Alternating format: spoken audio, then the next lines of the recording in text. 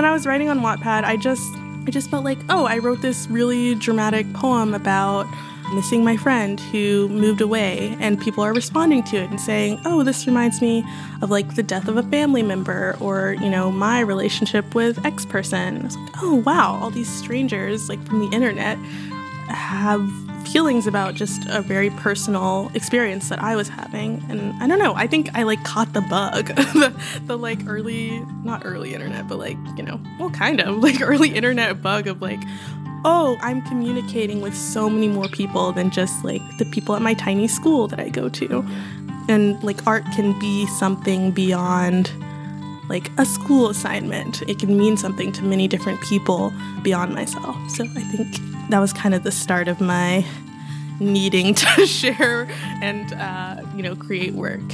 I'm Jalen Walls. My pronouns are they, them. I'm a member of the 2021 cohort and a third-year PhD student in the art history department. I study contemporary Black portraiture and its relation to early Renaissance. I imagine a world where kids of color can see themselves represented across art forms. Today we're speaking with Jalen Walls, a PhD candidate in art history. During our conversation, you'll hear Jalen's experience exploring creative writing and how it led to an interest in curation, developing a space to discuss contemporary artists of color, breaking barriers between people and art, and so much more. Welcome to the Imagine a World podcast from Knight Hennessy Scholars. We are here to give you a glimpse into the Knight Hennessy Scholar community of graduate students spanning all 7 Stanford schools, including business, education, engineering, humanities, law, medicine, and sustainability. In each episode, we talk with scholars about the world they imagine and what they are doing to bring it to life.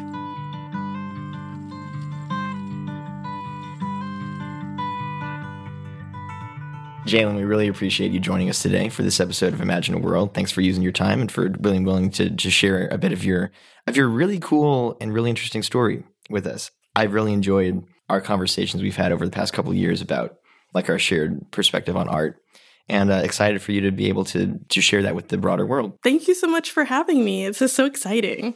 How's the week been? Are you getting things kind of wrapped up for the quarter at this point? Do you have finals? Yeah, I gave 3 presentations this week, and now I have to come up with the papers related to those presentations. And so I'm writing a paper on a film called The African Desperate by the artist Martine Sims.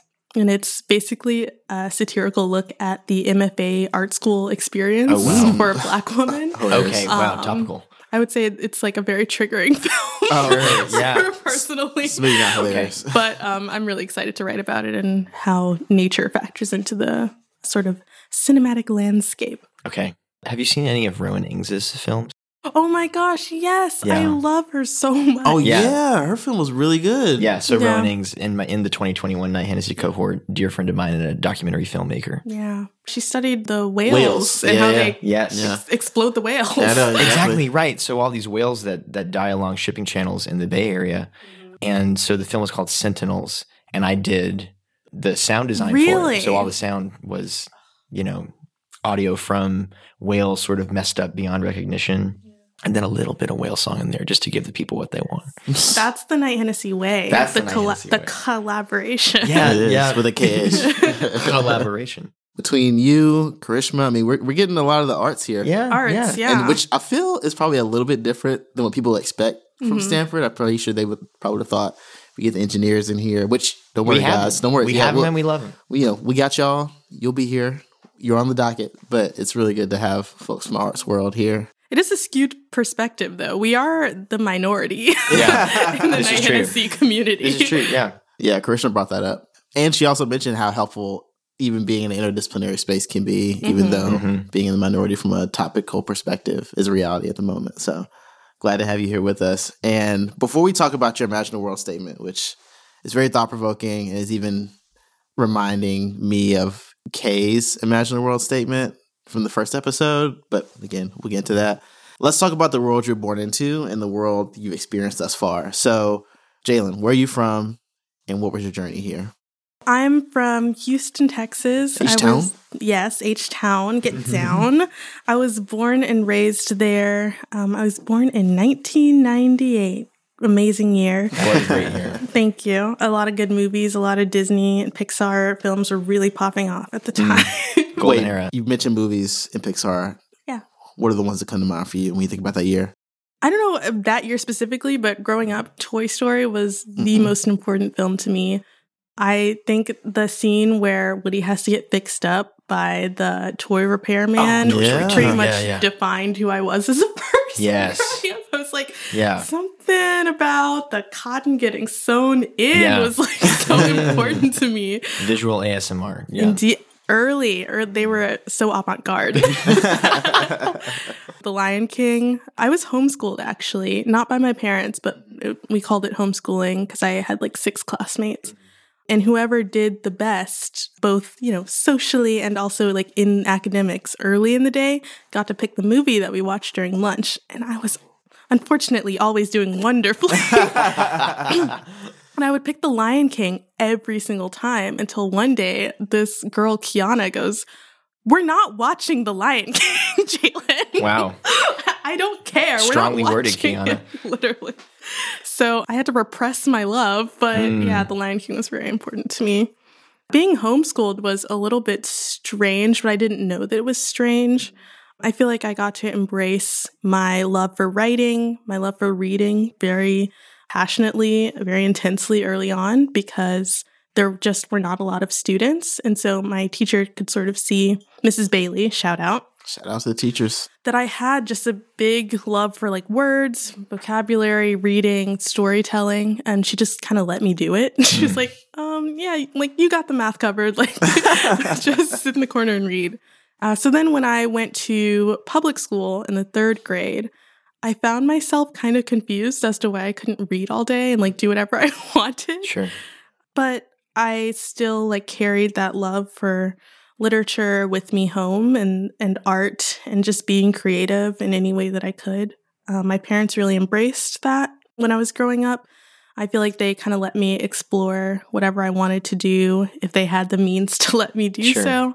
I was definitely a kid who did everything. Like my sister and I, we were in gymnastics, ballet, thank you, flute, cello. I played cello growing up. I did karate. I just we were all over the place. I think my parents maybe didn't have the opportunity to like branch out and do all of these things when they were kids. And so they kind of just let me and my siblings do whatever occurred to us, which is really nice. Around middle school, I started writing much more intentionally. I don't know if y'all know what Wattpad is. What? Wattpad. Like as in the measure of energy? Like no. Or what? Like as in, or whatever. Well, it is spelled W-A-T-T. Okay. Run us through the Wattpad. the Wattpad. I had a leap pad. I had a leap pad too. Leap pad was where I was at. You know what I'm saying? Yes. I used to tear leap pad up. Yes. Absolutely. Check out the cartridges from the library. Oh yeah. Oh yeah. Man. Absolutely. Nostalgia. Sorry. I also had a leap pad. Okay, yeah. Wattpad. No, Wattpad was this website. WATTPAD. It was a website where you could just upload stories, poetry. It was a lot of fan fiction. It was right around like 2011. So it was a lot of like Harry Styles is making out with another member of One Direction. Right. Sure. And you could rise in the ranks of Wattpad and have followers and things like that. And I started uploading really melodramatic poetry to Wattpad, and I became, what was called quote unquote Wattpad famous. Okay. I had like several thousands of followers, like leave comments on my poems and things. And so I thought I was like, I can't believe I'm Maya Angelou. Yeah. This is crazy. I'm 12. Did you find that the response to your poems made you write differently? No. I've been talking a lot about this actually in different art history courses that I'm taking about if artists can consider themselves artists if they don't share their work with anyone. Yes. If they're writing for themselves, if they're painting for themselves, are they an artist? And I think the answer is like very much yes. And also I think that writing for yourself, creating work for yourself is like also a very queer practice. But I think there's something about like trying to develop your work in solitude and having a sort of self-contained practice that isn't performative Sure. or responding to something outside of yourself. And when I was writing on Wattpad, I just felt like, oh, I wrote this really dramatic poem about, missing my friend who moved away, and people are responding to it and saying, oh, this reminds me of like the death of a family member, or, my relationship with X person. I was like, oh, wow, all these strangers like from the internet have feelings about just a very personal experience that I was having. And I don't know, I think I like caught the bug, the like not early internet, but like, kind of like early internet bug of like, oh, I'm communicating with so many more people than just like the people at my tiny school that I go to. And like art can be something beyond like a school assignment. It can mean something to many different people beyond myself. So I think that was kind of the start of my needing to share and, create work. So it's funny you mentioned being homeschooled because we have a connection there. I was homeschooled. Really? Really? Yeah, I was homeschooled from first grade until high school graduation. Honestly. Really? Yeah, actually. So the whole time. No idea. Yeah. You were homeschooled for a relatively short period of time, but nevertheless, a pretty transformational time, like early education. Did homeschooling affect the way that you found community or searched for community? I think so. I feel like my homeschool teacher taught me very early on, like, oh, you're weird, but that's so cool. Like, yeah, sure. You're really into this thing, but I think that's special and interesting, and you should stick with that. And so when I went to, regular school, public school, I was kind of able to stand in that conviction that like wanting to, read through the dictionary during lunch was like cool and interesting and not like weird and isolating and like geeky. Or even if it was, like I didn't care because I could feel that I was like learning new things, and I was taught that learning new things is like the way to move about the world in a meaningful way, I think I just, sort of gravitated towards like other weirdos, especially, I went into my school. It was a school where you could learn how to play an instrument in the elementary school. So I was with a bunch of cello players, of course, nerds. So I just sort of pulled towards them, people who were into like theater and the arts and writing. And I went into public school and was like, okay, so at my old school, I used to like put on plays. Do you guys want to be in my plays? Right. And it's like, that was a weird thing to do. Yeah. But I sensed that it was fun and I could pull people into my fun or like what I thought was fun. So I'm extremely grateful for my homeschool experience. I think I'd be like a completely different person. Yeah. I feel the same way. A lot of what you said resonates with me. I think the freedom that it gave me to sort of pursue passion projects in the way that it sort of taught you to do that gave me like a depth of experience and so much time to put into guitar playing and music for me. And as I broadened my social circle and made more friends in different, walks of life, music or otherwise, there was just this fundamental sense of, oh, this is a thing that I love and I should spend time doing it, regardless of what other folks around me are doing. So like talking about sort of standing in that conviction, that really resonated with me.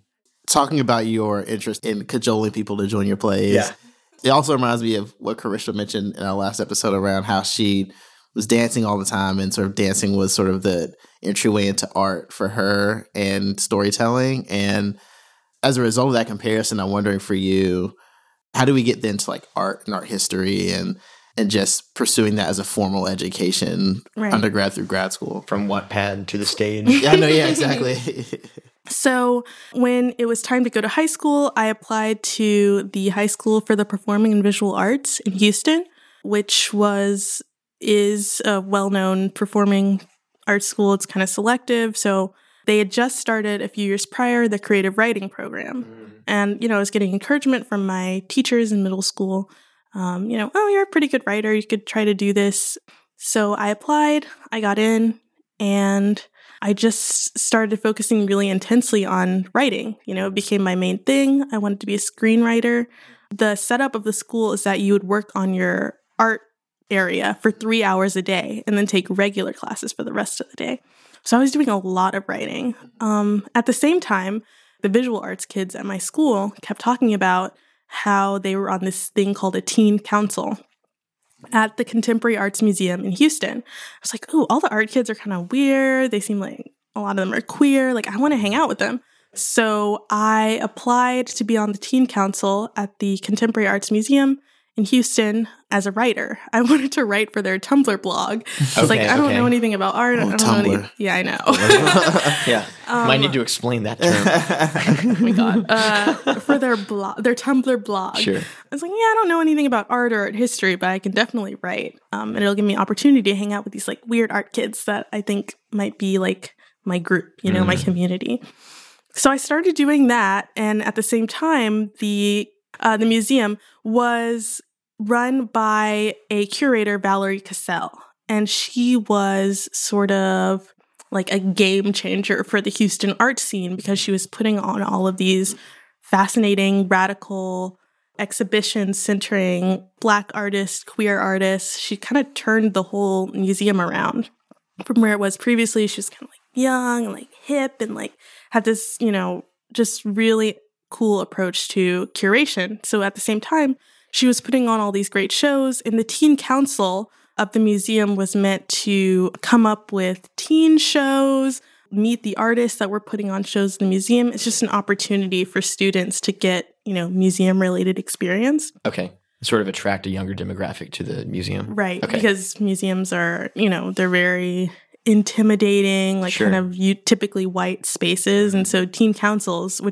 are something that have like popped up all across the US in different big museums, are meant to sort of bring in people that otherwise maybe wouldn't have an interest in art and art history. Mm-hmm. So, you know, I'm writing for the Tumblr blog, I'm having fun, but I'm also finding that all of these artists and their works are really interesting and like are sort of pulling me towards them, especially as I'm writing about them and meeting them and interviewing them for the Tumblr.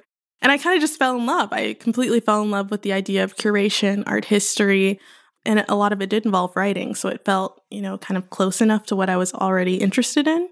So that's how I got into art history. And I realized, you know, I started talking to Valerie. She became kind of a mentor to me. And I realized if I'm going to get into this, I have to study art history in college. And then after that, if I want to be a curator, head curator, I'm going to need a PhD, my goodness. So yeah, I ended up at the University of Texas at Austin in the art history department. Hook 'em horns. Oh yeah, hook 'em horns. Obligatory horns down from LSU. Oh my goodness. I'm from Bama, so you know we might see you on the playoff. We might see you on the championship. So you know, Yeah, I went there with my best friend and had a rip-roaring time, and I just got so deep into art history, but I still had this sort of love of creative writing, the less academic, scholarly, you know, create a citation type of writing. Yeah. And so I kept that in my back pocket for a little bit, and then maybe we could talk about where that led to. Yeah, happy to talk about where that led to, because I think just in knowing a little bit about your story and just how you navigated the space on the teen council, was that the start of Art in Color in a way? I started Art in Color my second year of college. So, I mean, indirectly, yes. Yeah, but second year of college, yeah. For the folks out there, what is Art in Color? Art in Color is a YouTube channel that I have where I discuss contemporary artists of color and their practice and different scandals in art history, and just try to communicate in like an accessible way in a digital space about art and art history, and just try to pull people in who maybe otherwise wouldn't encounter this type of work. When I got to Stanford, I made so many videos my first year. I was feeling really motivated. I would Knight Hennessy helped me out a lot in terms of like connecting me to someone to edit my videos and like funding, things like that. And then my second year, things got really intense. And I was like, whoa, grad school is hard. And I took a hiatus. And right now I'm kind of on the hiatus, but I have started talking again to my Knight Hennessy friends and cohort and everything. And I'm going to relaunch the channel. Yeah, because you pitched it at the Keystone Ideas Festival, and I don't know if you knew this, Taylor, at the time, Jalen said that, I think you said you had 5,000 subscribers. You're doing our research for the episode. You're almost at 10K. Or maybe you're trying to get an additional 5K. But It's no small following for Jalen on Art and Color, and we would encourage folks who are listening to check that out. We'll include that in the show notes. And I feel as if something you said about doing Art and Color, I've only taken like a survey of visual arts class, and that was senior year of college, but I felt very empowered because of that class to have language to describe like what was going on in a piece, and like using vocabulary to say, oh, like, I don't know, rhythm or something like that. And like composition. Yeah, or something like that. Or just to be able to discuss art in a way. And I think something that you said, it might not have been Art and Color, but it's somewhere in the research we did on you, where I remember you saying that art like belongs to people. Mm-hmm. And I found that particularly interesting because even as I was watching more of your videos, it sort of continued to ground me in like what the artist is trying to do in terms of like letting you know about who they are and like how can you engage with that. And as you mentioned earlier about just art and museums being places that are traditionally white and maybe highbrow, how do you think about bringing people into a conversation that they've always been a part of but have never been aware of their need to participate? Yeah, absolutely. I think there is this idea that museums are a space where you can see very large, Renaissance type paintings of like beautiful white women and like philosophers and things like that. Or, people in war. Lots of boats. Yes, lots of boats. Lots of landscapes. For sure. But the truth is there has been such a huge movement recently to try to engage with artists of color, people who are creating work about, their experiences, their own identities. And that's an attempt to bring in people who otherwise wouldn't visit museums. I think, sounds like me. Art does belong to the people. Museums are spaces where art is brought out of storage in order to have engagement with a public. It's not like, when someone buys a work of art and then it either goes in their bedroom or it goes into storage so that it can accrue value, which we can't get into that. I kind of wish it was a video podcast because that was like probably the hardest hour while I was seeing it. It was so funny. I'm so sorry. You're good. I saw the whites of your eyes there. I'm Jana. so sorry. I could feel my face doing that. Anyway. But I think to tear down the illusion that there is some sort of barrier between people, especially people of color, and art, I think is one of the main points of the ethos of my personhood, essentially. I just am so drawn to artists that are creating meaningful, often extremely personal work about who they are, typically as people of color, and allowing people to bear witness to these works and engage with them in a meaningful way, not only for themselves, but also for this sense of community and understanding that there is a certain level of universality to a lot of the struggles that, an individual may have.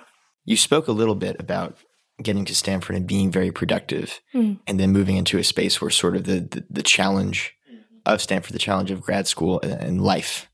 And, as a grad student, I think that's something that every grad student experiences, something just like the reality of the responsibility and the level of work that it takes to make it through. How have you felt about confronting that challenge of life as a grad student over time? I definitely have been having like a more deep internal conversation about, my purpose here, how I have moved from my original, intentions and where I am right now. Yeah. I'm in a course, an art history methods course with a professor, Marcy Kwan, and she asked us to do an intellectual biography, essentially stating why we study what we study. And I read my admissions essay to reflect so that I could complete the assignment. And I just felt so nostalgic, but also like, oh, they're so naive. Like, what a charming person this Jalen Walls of 2021 was. I am currently in this moment where I am aware that my passion lies in connecting people to art and making, meaningful threads between the quote unquote art world and the public.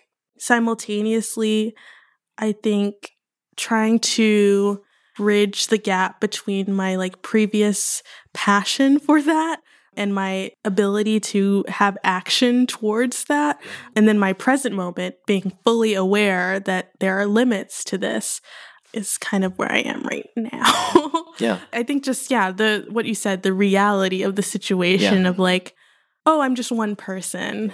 And even having access to all of these wonderful Stanford connections and blah, blah, blah, there are limitations to my ability to change the world for the better. But I need to hold on to the idealism of, first year Jalen. And in order to drive myself towards making even marginal amount of change. Sure. And marginal change is more than no change. Speaking of idealism, I do want to make sure we get time to talk about your Imaginal World statement, speaking of ideas. And I think sometimes it's interesting because I think a lot of times when people think about art history and art, they think about adults. And I feel as if what you talked about, even sort of you being, I think I remember you saying you got dropped off at museums as a kid with your siblings, with your parents, and sort of how important children are when it comes to our understanding of anything in the world. I mean, I have a daughter right now, so I'm very much so realizing she's having to learn all this stuff through me, and this making me, anyway, don't want to get into the whole thing about that, but would love to hear you talk more about that Imaginal World statement, why the focus on children and kids. And we know that you just published a book. Yes. You just published a book. Love the publishing of a book. And talk a bit about how even some of that book relates to the importance of children and seeing themselves in whatever ways via art forms. Yeah, I think a lot of these ideas around who is supposed to enter museums, who is supposed to engage with art, who is art for, are built when you're very young. I think, that's why there's so much effort on the part of major museums across the country, I mean, even internationally, to bring in kids, because the ways in which we engage with art are determined very young. I mean, just like anything else, art is a really sort of exciting thing to engage with. Museums are really cool spaces. They're often in these really fantastical buildings, huge facades, amazing colors everywhere. And so if you're a kid and you come into this space and you see there's works that 100 times the size of me, and maybe there's a person of color in the painting, or there's a photograph of all these different ways to be a person in the world, or, landscapes that I've never seen before, then there's an inherent interest, an inherent excitement in engaging with the space. There's a field called museum education. Most museums have an education department that are structured to engage with children specifically, because museums are, not at their core, for children, but they function as really exciting spaces for children. And so I think to have this foundation of accessibility, excitement, direct engagement with young people, especially thinking about elementary age school children, is probably the only way that museums are going to survive. I mean, museums are supported internally, structurally by, very wealthy, older people. The volunteers that work there are retired people who have time to walk around for free and talk about art. They are funded by people who have a lot of money and have some sort of appreciation for art. But what happens when those people move on? All you have are young audiences and, younger curators who are trying to make sure that the legacy of a museum space continues on. And how do you do that? By engaging with children and making sure that there is a foundation of interest and not one of fear or disinterest from the very beginning. I mean, beyond the sort of institutional engagement, in order for the legacy to continue, I just think some of the most interesting thinkers are children, Yeah. You can talk with a bunch of scholars about a painting all day long, and then you do a museum tour with a kid and they're like, why is this color like this? And you're like, oh my God, I never noticed that. No one brought that up. Right. Yeah. So, I mean, I've had that experience dozens of times working in museums, doing tours, doing curatorial work, where it's just like, oh, that fourth grader had like a much more meaningful engagement with this work than anybody I've talked to so far. So, yeah, the creative grounds are with the children. Are you optimistic about the ability to bring in this new generation, like that the institutions, the folks in power, and also the younger curators who are creating these spaces to be more available and welcoming? Are you optimistic about their ability to bring a younger generation in?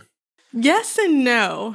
I'm optimistic that individual curators have passion, that museum educators have passion and interest in engaging with kids. I'm optimistic that kids will always and forever bring their creativity into institutional spaces.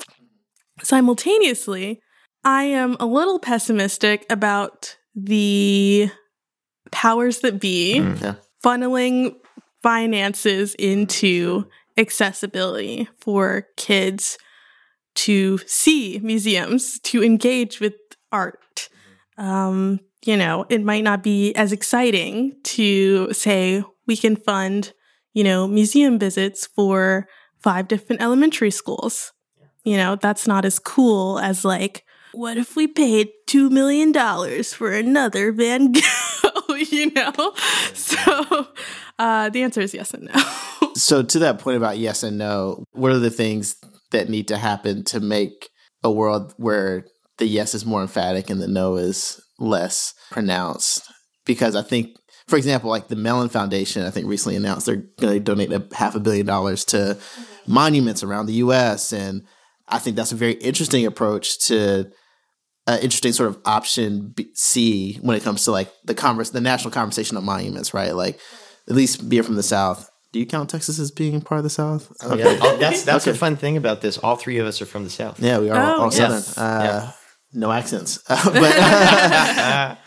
it's sort of the conversation around Confederate soldiers and monuments, and there seemed to be an option A, you keep them because people believe the Confederate. I'm not going to get into that. Or option B, you tear them down for the reasons that are publicly documented. And I feel like what the Mellon Foundation is doing is like a nice option C of what if we just built more and to balance the narratives that people have. So anyway, that's I guess a side example to talk about sort of what would it look like for you and what would you need to see or feel like would need to happen for some of that optimism to be more robust. Yeah, I think just having, a lot of museums are run by boards. Boards are often just full of very wealthy people who do a lot of decision making about what a museum can and can't do. I think having boards, having directors engage directly with curators who have exciting ideas would just change museums so much. I think there's, I don't know, is this like shop talk? Like there's just like a separation and power structures in who is able to actually directly engage with and communicate with curators and the public and museum education people. It's like, why are the people that are giving the museum money not talking to the people that are putting on shows in the museum, And so I think it's cool and exciting to have an announcement like 25-year-old Black female curator put into the insert whatever huge museum. But it's like, what does that actually mean? Are that person's ideas being heard, and are they being executed in a meaningful way beyond a title? Or beyond just reifying the institutional work that's already existed before them. And so, I think just direct engagement between like financial people and creative people that are engaging with the public would be the emphatic yes. But of course, that's individual case from museum to museum. And so I think that goes back to like triumphing in the marginal successes. Yeah. And sort of turning from this discussion around the systematic to you as an individual and your creative pursuits. I know Billy mentioned earlier, you've written a book. Would you talk a little bit about your book, about the process of writing it, and maybe a bit about how it's connected to your research at Stanford, if at all? Yeah, definitely. As I mentioned earlier, I always engage with creative writing as just like as my outlet. I love storytelling. I love lying, making things up. And so when I was in high school, middle school, high school, I was really trying to figure out my identity, who I was, what was going on with me. Sure. And my way to do this was reading books and watching movies. I loved watching movies, especially about queer people, gay people. And so I wrote this research paper my senior year of high school, basically just looking at queer stereotypes in American movies from the 60s to the present, which the present at that point would have been like 2016, 17. And, the results were pretty bad. I would say the stereotypes were not great. And through writing that paper, I kind of wanted to create like a solution, if you will. Mm-hmm. And so my response to that research paper was to write a film kind of against stereotypes. So it's like a very queer teen film dismissing all the negative stereotypes and instead embracing like this more organic, diverse narrative centered around people that were just basically like my friends. I was building characters based off of people that I knew around me. And then I just had like a movie script. Yeah. And I wasn't going to make a movie. So I kind of just let it gather dust for a couple of years, the script. And then when I was in college, a couple of friends actually were like, that script was interesting. You should do something with that. And I agreed. And I adapted it to a novel manuscript titled The Queer Girl Is Going to Be Okay. And I pitched it to some agents, got an agent. Shout out to Garrett. Thank you. Hello, Garrett. Garrett, who's up in Washington. And then he pitched it to publishers. And I got my manuscript accepted to a publisher, Levine Carrito. That is a publisher of children's books, primarily working with queer and Native authors and queer and Native stories. And then my book got published and it came out a few weeks ago, November 21st. Wow. Congratulations. Thank you. The story follows three girls, Dawn, Georgia, and Edie. They're all living in Houston, Texas, which is where I'm from. And Dawn is trying to make a documentary about queer love so that she can get a scholarship to the radio, television, and film program at UT Austin. So the story is very close to my heart and very much follows my path towards college with, several twists and things made up as well. But some autobiographical themes, clearly. Yes, autobiographical themes. And it's just about, how friendship is a kind of love and how making like deep connections, platonic or otherwise, when you're a teenager can sort of lead you towards your identity and help you survive as a queer kid in the South. That sounds so beautiful. I'm excited to read it myself. And what's the best way for a listener to this podcast to get access to or purchase this book? If you want to support a local indie bookstore, that's a pretty good option. I have tried my darndest to get it stocked across California, and it's also in indie bookstores like pretty much everywhere in the US. But if that is too much, or like maybe you have some struggles finding it, it's also available online, bookshop.org, Amazon if you want to do that. IndieBound. There's also an audiobook, which is available. Are you reading the audiobook? No, I have a professional. Oh, okay. My goodness. But we already said you're a professional. Yeah. You already are. I see you speaking into a microphone. I know, you're just right now. Do you want to do it right now? Do you want to spend the rest of the podcast? It's already done. Okay. A really wonderful audio narrator named Tamika did it. She's an artiste of the voice. Yeah, that's available on Audible and all the other audio book sites. That's so Barnes exciting. and Noble online.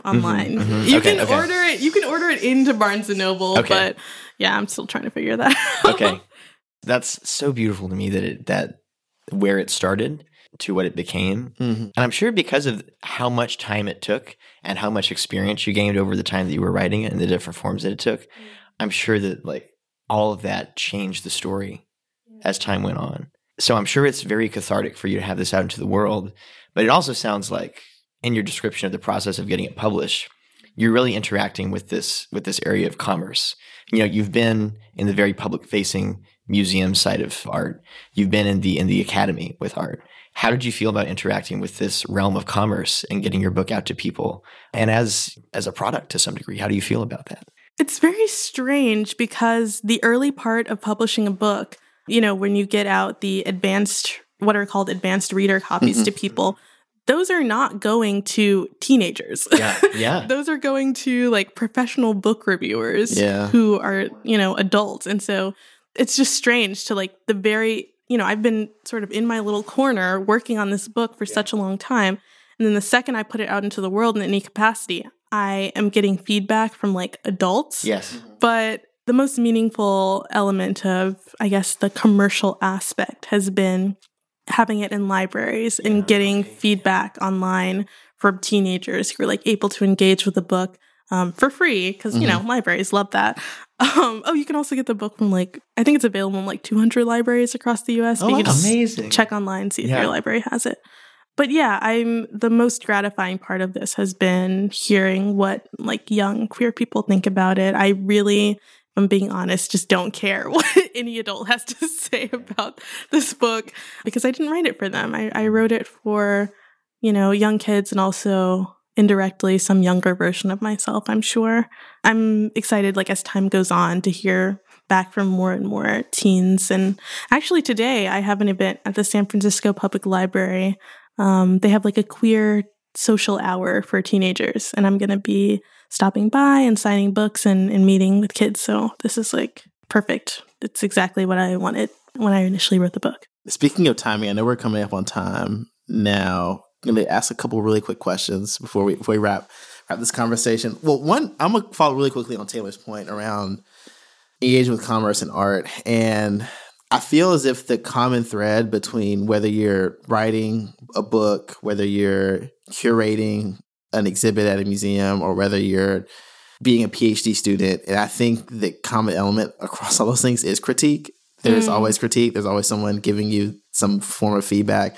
At the business school, they always say feedback is a gift, and I think that most times it's true. Well, yeah, I mean, a gift is a strong word, depends on your perspective. And I've heard some of you people on Art and Color talk about critique and how do you deal with critique? And I'm wondering, what things do you do to build in your comfortability with being critiqued, and how do you keep that from making you cynical? Because I think that's the thing I continue to keep coming back to being in the academy in some way, shape, or form is. It's almost as if the bar of your success is how cynical you can be. I think Serena brought this up in our retreat for Night Hennessy. So I think, how do you think about that idea as someone who's in the space? I think for creative work, it's much easier because I feel that if the queer girl is going to be okay is useful for even one young queer person, then I feel happy. I think just keeping in mind who my work is for, what my intentions were when creating it creatively has kept me feeling very positive and even motivated to write another book. In the academic sense, in the professional sense, that's tough. I think, critique can sort of beat you down to build you back up in the academy. I think I found a lot of value in understanding the person giving me the critique as someone interested in making me or my work better. I think that's my method of not getting lost in the sauce of mean quote unquote comments. I'm I think they said that because they desperately want me to be a star. I don't know if that's, idealistic or delusional, but it's been my method of sustaining my sense of wanting to do scholarly work. Is everyone at Stanford loves me and wants me to be amazing, and that's why they're saying this mean stuff to me. Yeah, so that's how I've been feeling about critique lately. Yeah, I think I might take that framing just to give myself some solace cognitively. This person wants me to succeed, even if what you say sounds like you don't. Exactly, yeah. And just the notion that regardless of critique, it's possible to still succeed. It's possible to hear the critique and then progress from it. The critique is not saying like, this is you in a negative light and this is how you will always be. It's more, here's something for you to think about. And that framing it the way that you have framed it would allow me to think of, okay, how do I move forward? Not just what am I right now, but how do I move forward? Yeah, that reminds me of Aaron Samuels, who came to one of my classes at the business school. He's the co-founder of Blavity and Afrotech, and he's black and Jewish. And he started out with poetry, so he's a poet for like a good part of his like early career. He made this interesting point about someone giving you a note. He said, like, someone gives me a note on like a piece that I'm working on. He said, I don't always take the feedback as given, but I do realize, or maybe it's and he realizes that what they're communicating is something is not working. And that's what he tries to hone in on, depending on sort of how someone's giving him that feedback. And so I feel like that was like an interesting way to think about it. And to your point, Jalen, it's like, well, if someone's giving you feedback, let's say on your book, but you realize something's not working for them, but then you don't care about the thing that's not working for them. You're like, all right, cool. Yeah. Like you keep moving, right? It doesn't feel as like personal. There's a triage to that. How severe is the problem actually? Yeah. Right. I mean, don't get me to I'll make a decision tree if I have to. But, Jalen, before we head out, 2 quick questions for you. This has been really great. So glad to have you here. First is, got to get to some improbable facts. It's a hallmark of the community here.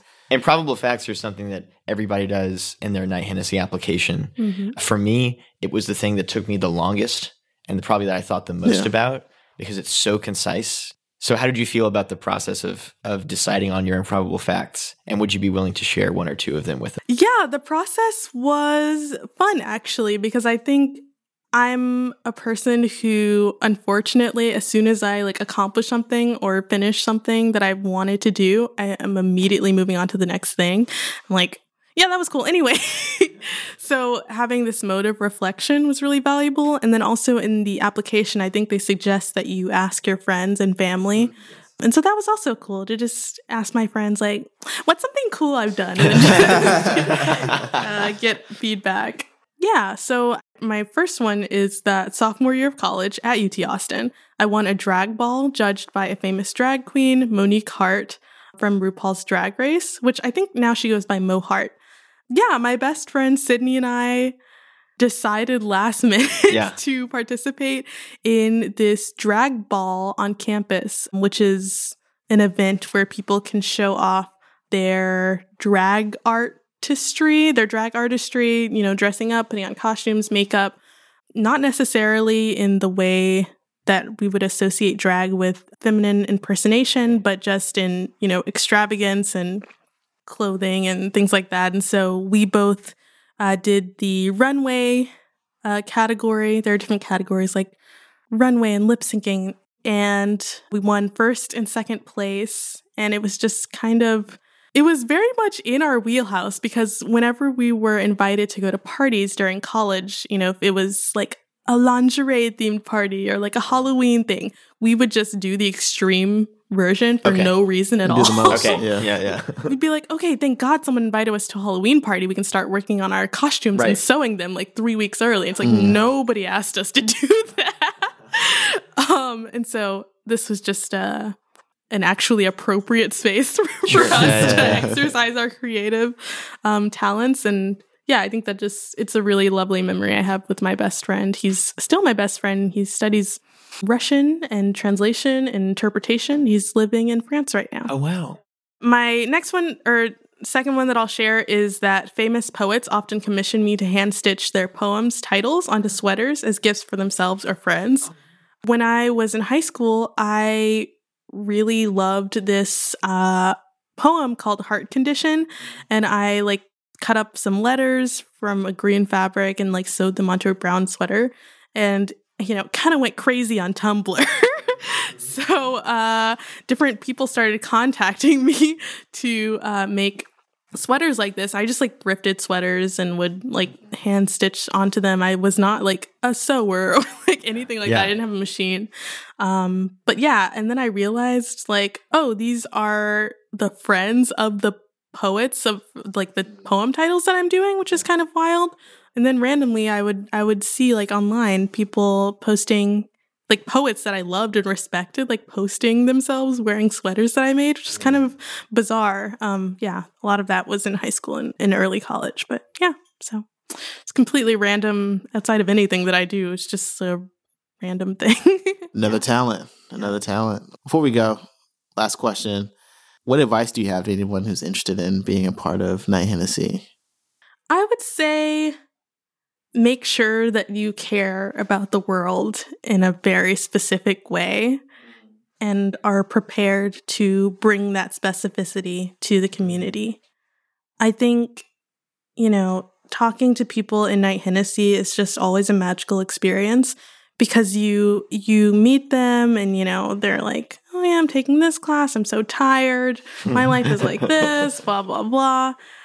And then, a few weeks later, they'll be like up presenting about how they started some incredible organization to help people in like such a specific community or specific way. And you're like, oh, you're a wonderful person in this very broad way, but then there's like this specific way that you are interested in creating change that I, have never engaged with or thought about. And it's obviously really meaningful and you have such a passion. And I think that's the common thread amongst people in Knight Hennessy is just like a sort of deep flowing passion that like allows them to overcome, idealism and naivete and like the hardships and just like fight for their little niche, That is a beautiful description. And I think both Willie and I, like, that is something that we see in you and what you bring to the community. So thank you for sharing that. In spades. Oh, sure. Thank you. Yeah. So look, Jalen, it's been great. So glad to have you on this episode of Imagine a World and to close us out for this calendar year, which is crazy. But so thank you so much for spending your time, your talent, your treasures with us for this time. Really appreciate it. Yeah, the whole way through, all from Wattpad to Tumblr to YouTube to the San Francisco Public Library. I can only imagine the amount of Googling that's going to be happening on the background. I know, yeah. Go check out Jalen's book. I believe you have some book touring coming up as well, right? Yes. Oh, wow. Okay. So I'm going to be holding events in Northern California, up in Oakland and San Francisco in the new year. So you can definitely keep your eyes out for that. I'll be doing some stuff in Texas, Miami, New York. So I have a website. It's Dale. Oh, my middle name is Dale. So I go by Dale when I write. DaleWallsAuthor.com. I'll be updating everything there. My Instagram is the same. My Twitter is the same. And I post on there all the time about what I'm doing, where I'm going, virtual events, IRL events. We'll put that in the show notes. Yeah, make sure that folks can have access to that through show notes and the social media. So, Jalen, thank you. Thank you both. All right, that's it. Woo! Thank you for joining us for this episode of Imagine a World, where we hear from inspiring members of the KHS community who are making significant contributions in their respective fields, challenging the status quo, and pushing the boundaries of what is possible as they imagine the world they want to see. This podcast is sponsored by Knight Hennessy Scholars at Stanford University, a multidisciplinary, multicultural graduate fellowship program providing scholars with financial support to pursue graduate studies at Stanford while helping equip them to be visionary, courageous, and collaborative leaders who address complex challenges facing the world. Follow us on social media at Knight Hennessy and visit our website at kh.stanford.edu to learn more about the program and our community.